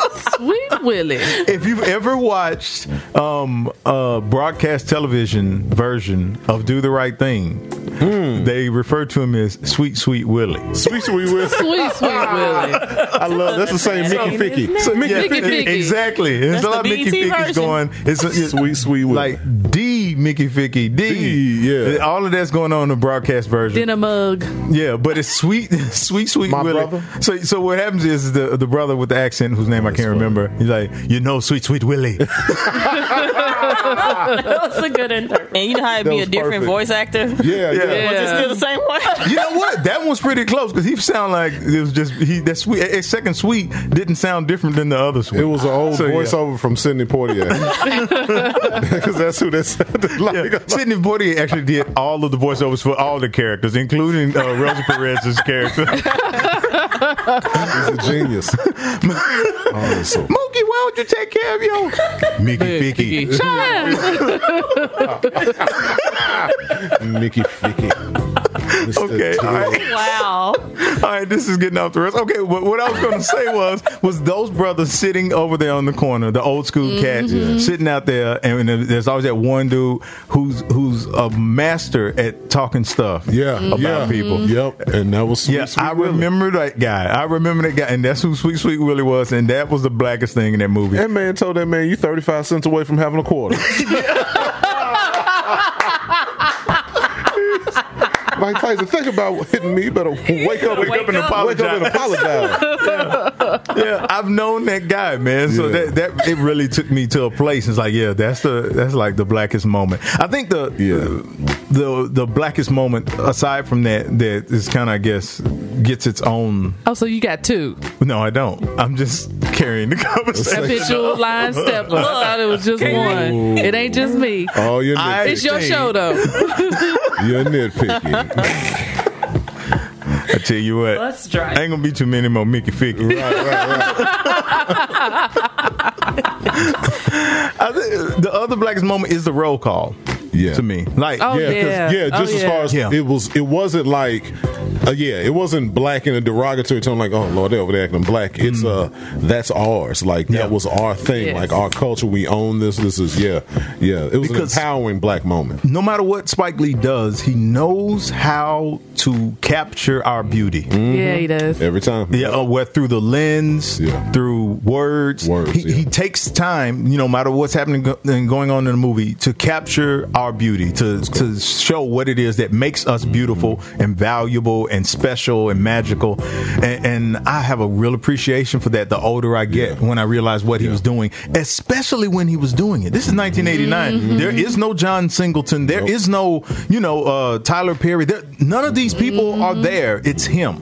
It's only him, and he's not getting a budget as it is, and he's taking what resources he has, and he's making a love letter to us in all these different types of ways, and still telling these powerful stories. So yeah, it makes me appreciate it a lot more the older I get. I think I got a bonus black moment. Okay, when all of them came to Sal's after they closed, demanding, and they let him in, and so Sal went out of his way and said, "You know what? Let him on in." And your boy walked in and knocked something off the table like on purpose. I'm like, that was Sal, so rude. Sal didn't even have to let y'all black A's in. Like, what do you?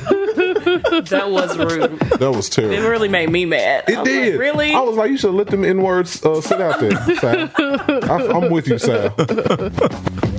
Oh man, yeah, things did get a little bad there. Okay, Zai was talking when we were off air about I guess a moment that was the worst moment for you in the film. I got two. Okay. See, she's already waiting. I haven't even said anything. She's already waiting to break the rules. I got two. Okay.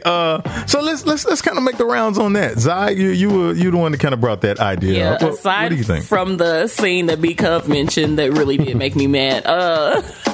It was the part where the Koreans, like, we haven't really talked about them. Yes, that was it. You know, before they're, they disrespecting everybody, but then when it comes time to start rioting, we're one of you. That is one of my parts. Since when are we the same? Like, that really made me mad. I'm like, okay, no, they should have still hit that store up too. So you just wanted them to burn the block down? They should have. I mean, hey, they don't own it. They burn it down. Okay, that was my part too, Zai. So now I only have one.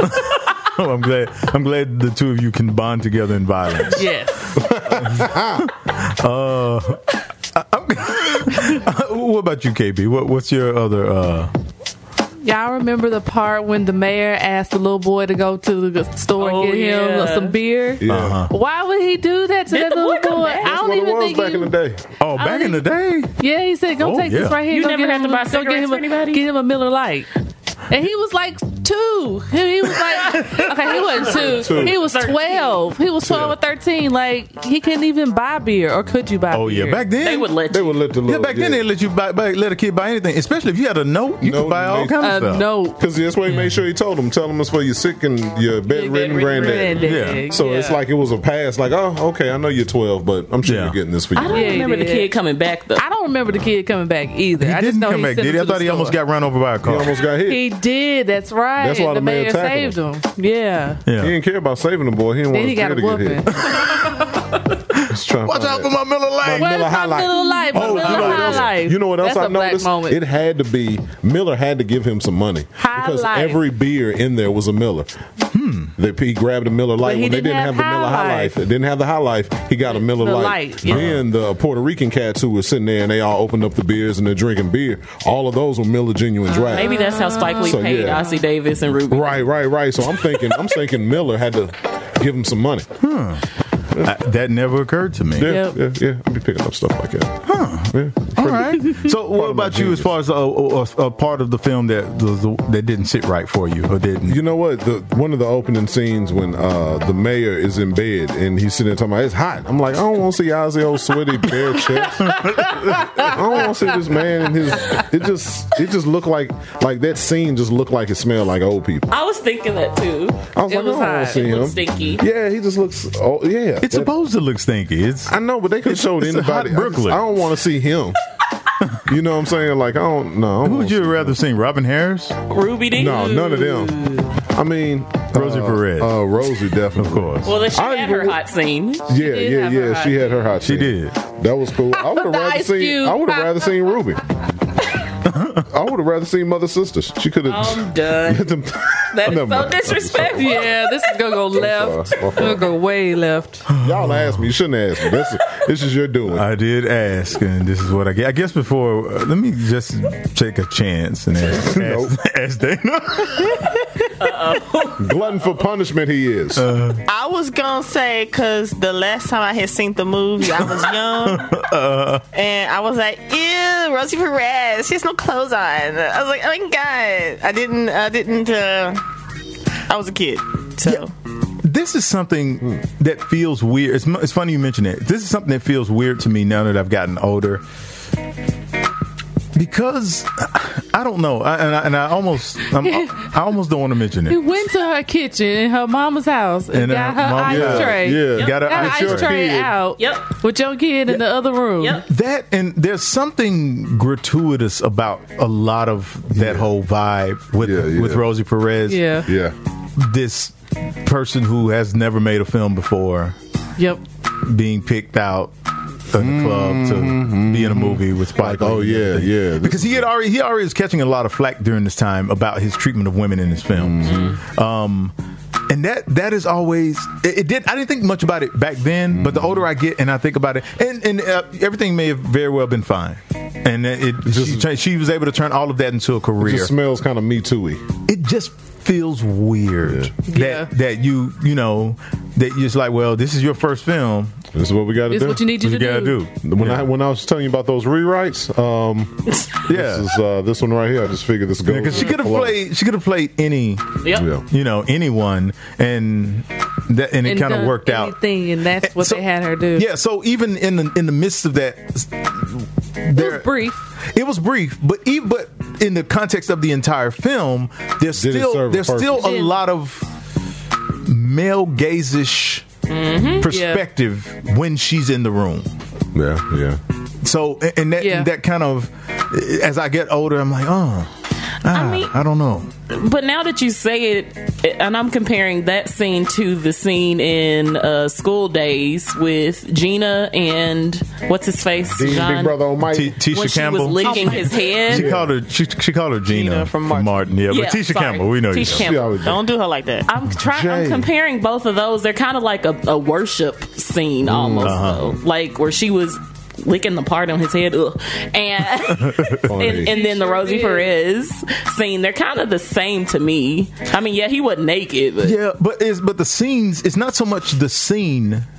It's like I'm not saying that movie about a hot day in Brooklyn couldn't have a sex scene like that in it, right? Yeah. But because it was a sex scene with a woman who had never acted before. Why is she having her first movie, and her sex scene just so happens to be with the guy who created the movie, who also found her in the club. And every other scene that she has a slight male gaze aspect to it. Oh yeah. All of that cumulatively feels a little. It kind of sits weird with me. Yeah. That's kind of what I'm saying. So it's context is what makes it. It's like the scene. Like you got to do this. It's gonna put you on the map. The scene in and of itself with me. I wrote this, and you got to do it with me. I thought it was awkward anyway. It was awkward. Any love scene with Spike Lee. Spike Lee. Ew. So I feel the same way about. So what I'm hearing is my comment led to a deeper discussion. Your comment. Sort of. It was a segue to one because I was going to bring this up anyway.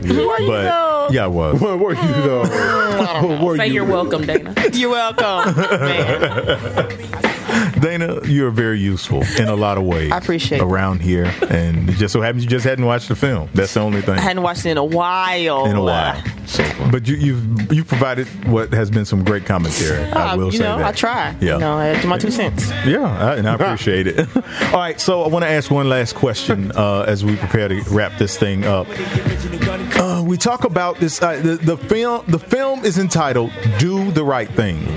That in itself is a very straightforward and definitive statement. But beyond that, the film itself is very vague in what would be considered the right thing.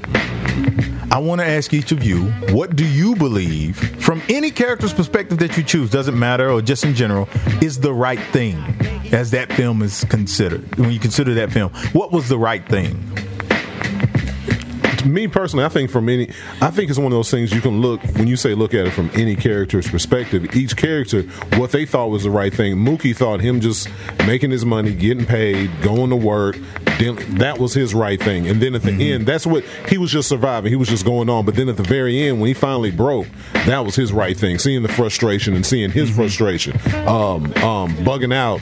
His right thing was fighting for this, what he thought was a big thing, trying to get this boycott going. It just seems like every person's right thing you just kind of got what they wanted. I kind of felt like each person, you definitively got what they wanted, what they felt, how they felt about certain things. Yeah. I think to tie into that, I think everybody's right thing was somebody else's wrong thing. Mm-hmm. Right? So when they rioted, that was the right thing, but it was the wrong thing for Saul. When, Rosie Perez wanted Mookie to come home, that was the right thing for her.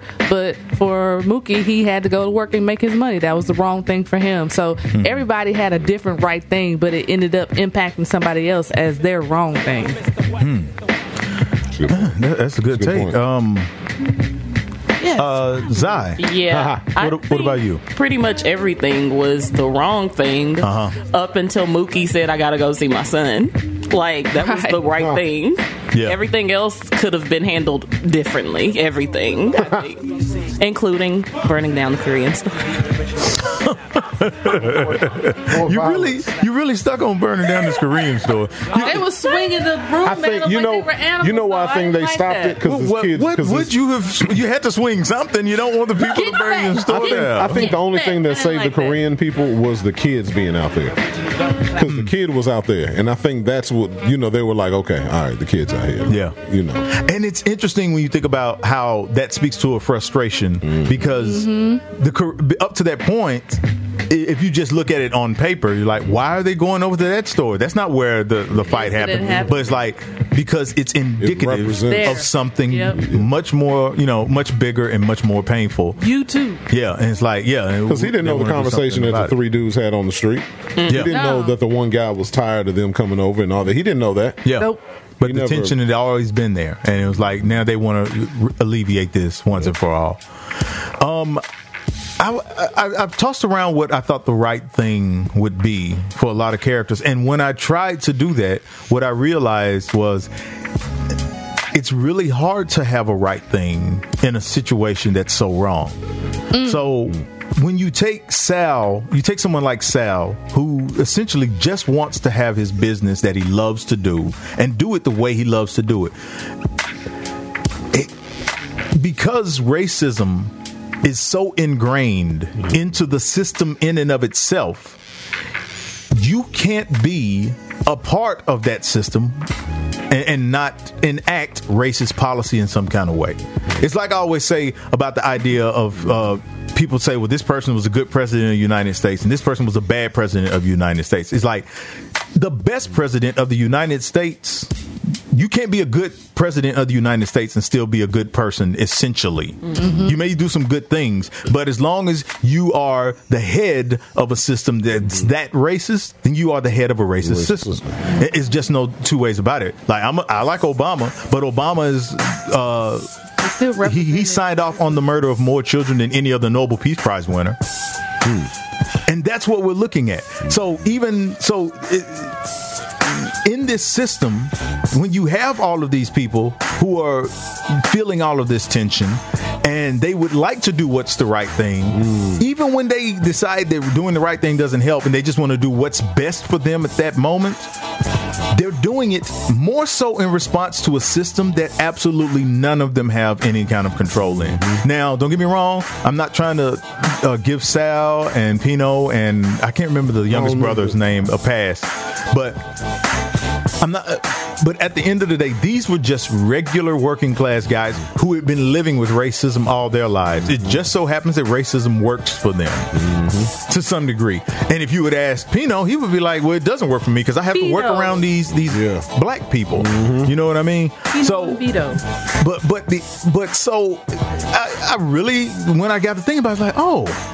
Because you think about, for instance, when you think about what could have happened so that Radio Raheem would not have died. Right.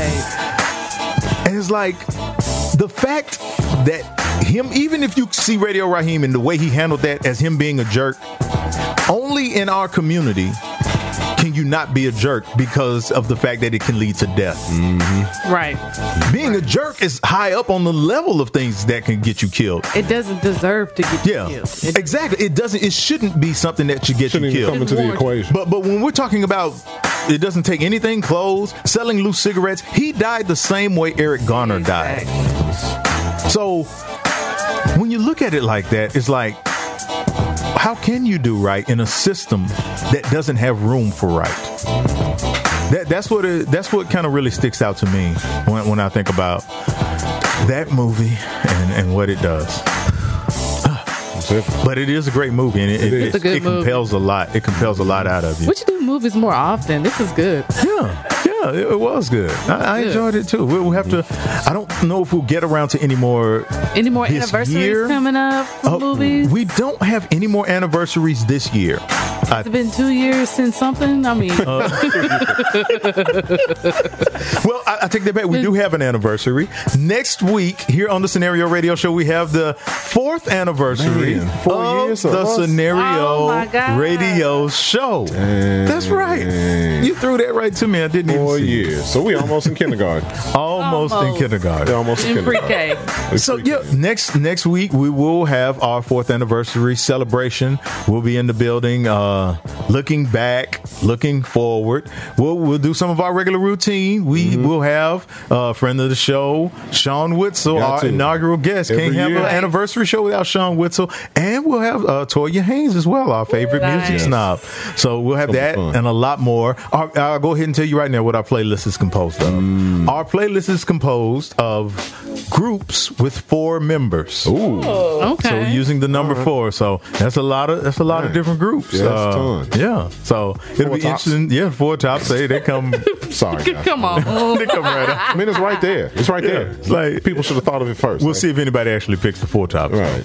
That'll be the interesting thing if somebody actually does that. So that's what we'll be doing next week on the Scenario Radio Show. So make sure that you tune in for that. It's going to be a fun time. Celebration for all ages. Wow. I didn't know how to wrap that up. Yeah, bring your kids. Okay, so we're getting ready to close this thing out. Let's get the scenario as we wrap things up. We're going to start on the other side of the glass with my producer, Zai. Zai, what's the scenario? Always do the right thing, and that's the scenario. All right. Dana, what's the scenario? Yo, Mookie. What? Stay black. That's the scenario. See, I knew that one. KB, what's the scenario? Don't ever let it get too hot in Brooklyn. And that's the scenario. All right. B-Cub, what's the scenario? Hate KO by love. All right. That's pretty good. Thank you. Appreciate it. Yeah. D, Mickey Vicky D. Sweet Willie.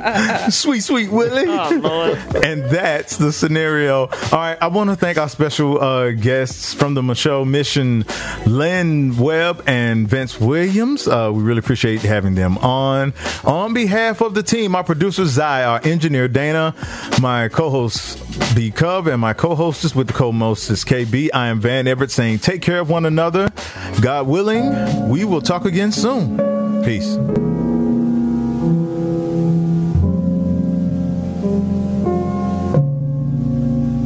I feel like the right thing is valuing life. 2019, we're not able to exist in totality. That's why we have people calling the police on us just like for existing. Because I'm asking you to see me as a person and to say and understand that I deserve the same humanity that you're just given. The character that Spike Lee had, that's all he was trying to do was the right thing. Help his people, take care of his family, even though he's working in a job that really just wasn't for black people, but they was in the neighborhood.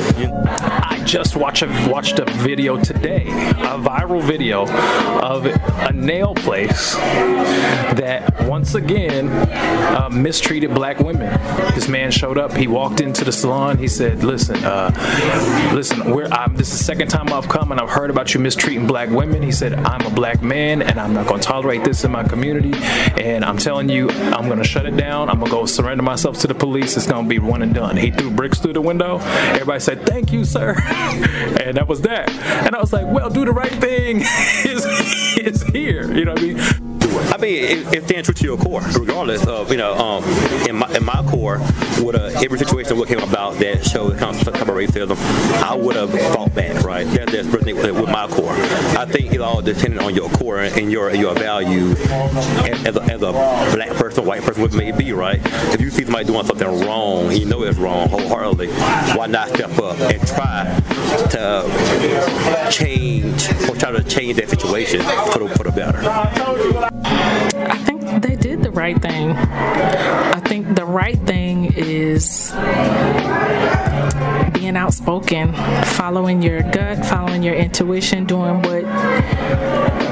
not being afraid to speak your mind, not being afraid to stand alone. And being that we work in a barbershop, I feel that we are the community. So doing the right thing is just like telling a young man that might be down on himself, giving him some words of encouragement, letting him know that he can still make it, giving a young black man the tools and the confidence to want to be an upstanding citizen and not want to go and sell drugs and be in the streets and fight and do stuff like that, and actually try to uplift someone, the next person.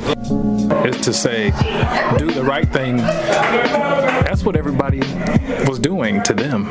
You know what I mean? I can tell you I've been in Israel and I knew about the wars and the natural fights against the generations of Palestinian families up against the Hebrew family. And once you feel like your great-grandfather is tied to the story and you see it in front of your face and your family reminds you, there seems to be this natural angst that becomes about who's trying to oppose that the most, When we look at society and rules and being civilized and all that, yeah, it's questionable behavior, but sometimes questionable behavior is the right thing to do if you feel ignored.